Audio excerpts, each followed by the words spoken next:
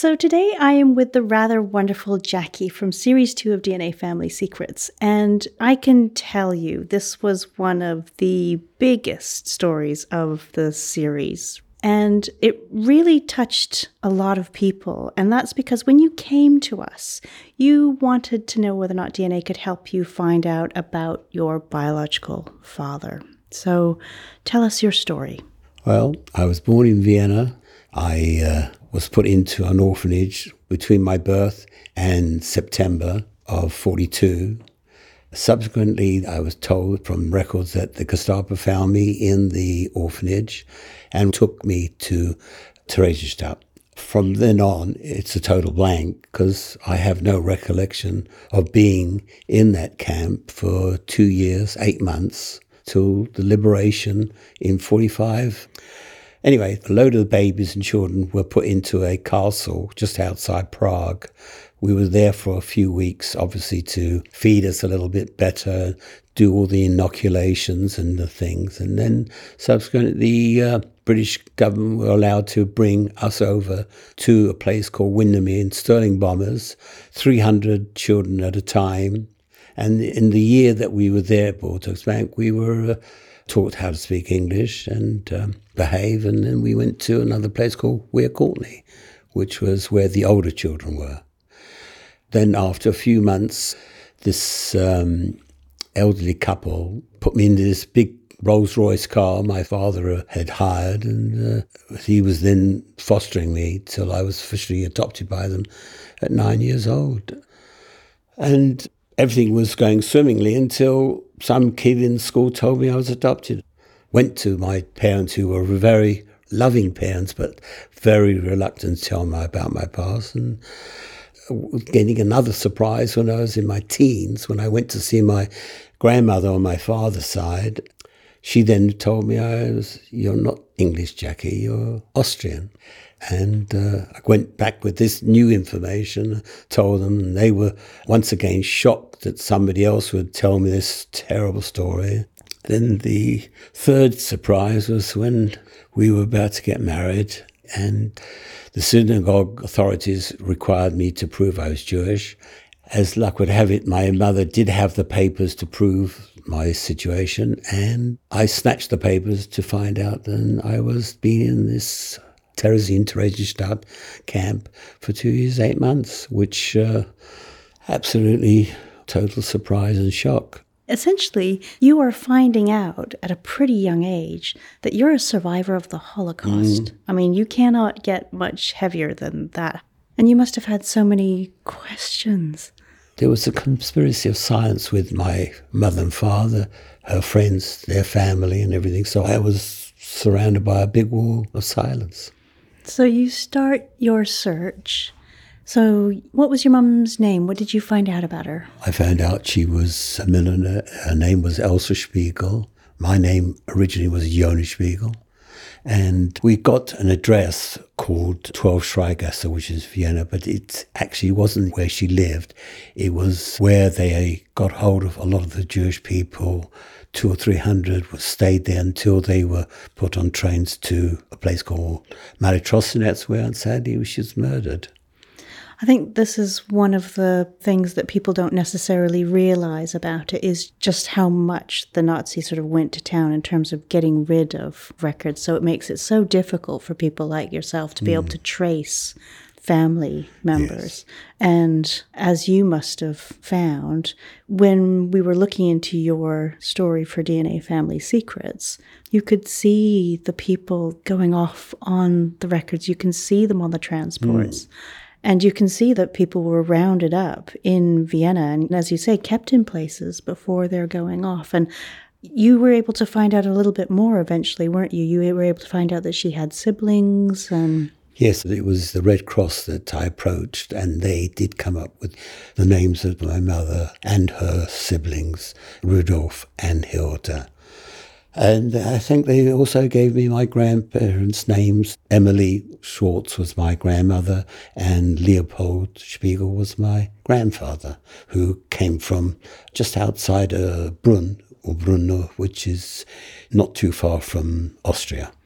And I know before you'd come to see us, you had gone to places like Mali Trostanek to see where your mum had been killed. And that must have been quite something. Very emotional, very emotional.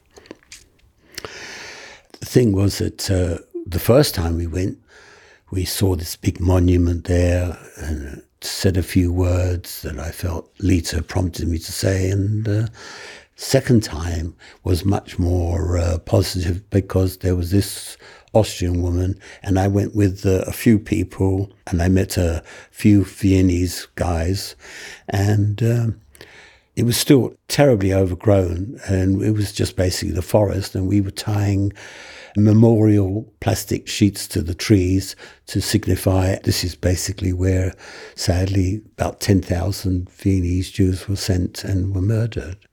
The third time we went, it was all manicured situation. The Austrian Chancellor was there, Alexander Lukashenko was there, and there was the band was there. And there's a huge now monument with my mother's name on it. So when you came to us, your question was around your father's side.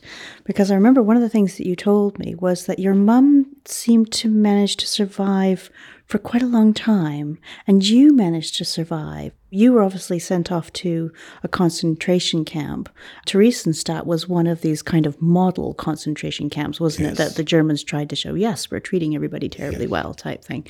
And you wondered, therefore, whether or not your father might have been in a position of power, a Nazi, essentially, to be able to help with that. And, I mean, obviously, that was one of the things that I remember talking to you about, is that even if he does come back as being Jewish, there is the possibility that he was part of the Nazi Party, but it makes it much less likely. Yes. And when we took your DNA and we put it into the databases, overwhelmingly, your matches were coming back as Ashkenazi Jewish, which is exactly what we would be expecting.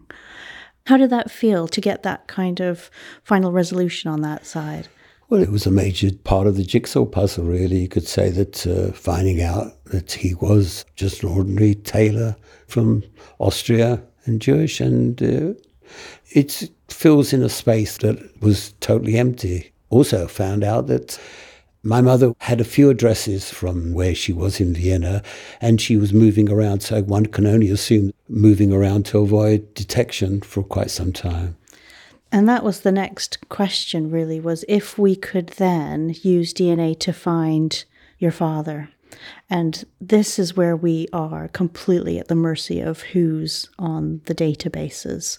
And my goodness, you were getting some matches, and there was a huge amount of work that went into this. So we had researchers in the Czech Republic trying to see if they could get any more information on your mum's line, because she came from Moravia in the Czech Republic. And then we also had people here looking at these matches and trying to build trees.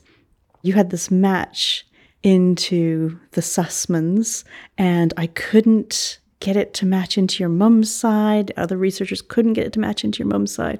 So we're like, this seems to be through the father's side. They're in Vienna.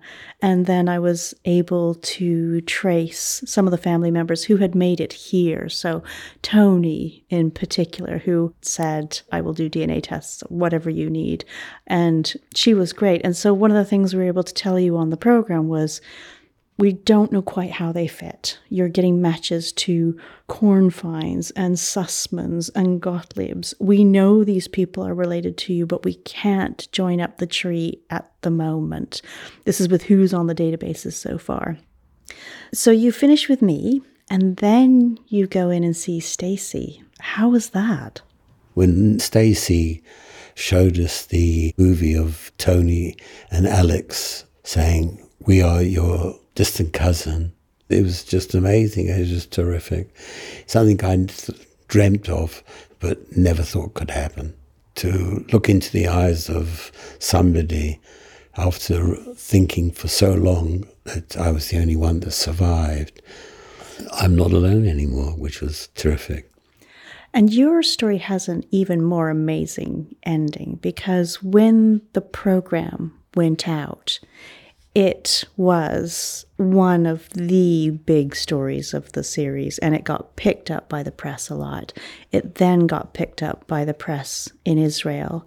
And then I know a lot of people started contacting me and started contacting you because they wanted to be able to help you. And sometimes what happens is suddenly something will happen. It'll take it that little bit further. And that's what happened to you. You got contacted by two rather amazing people who helped you further. Yes, Jennifer and Adina from America. All of a sudden, they got in touch with us and said, if possible, we'd like to take it further. And within a very short space of time, they came up with so much more about my father's side. So what did they find? They were able to give you your father's name. So what's your father's name and how did that feel? Well, I think I must have in my mind said Adolf Kornfein. I wasn't too happy about Adolf, but Kornfein was okay. And sadly, finding out he had been married before and he had a son who was 18, 19 years older than me, so he would have been my half-brother. And sadly, finding out that his mother and my half-brother went to Auschwitz and were murdered there is extremely sad. How he evaded capture, really, whilst his wife was caught, we'll never know. But he had a liaison with my mother, and I'm the byproduct of that liaison.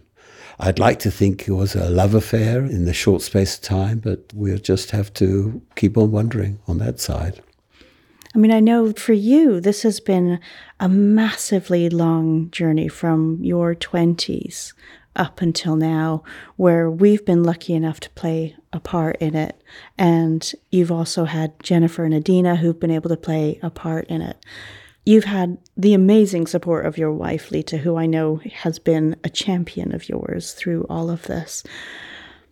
But what were your fears going into it? I didn't think I had any fears.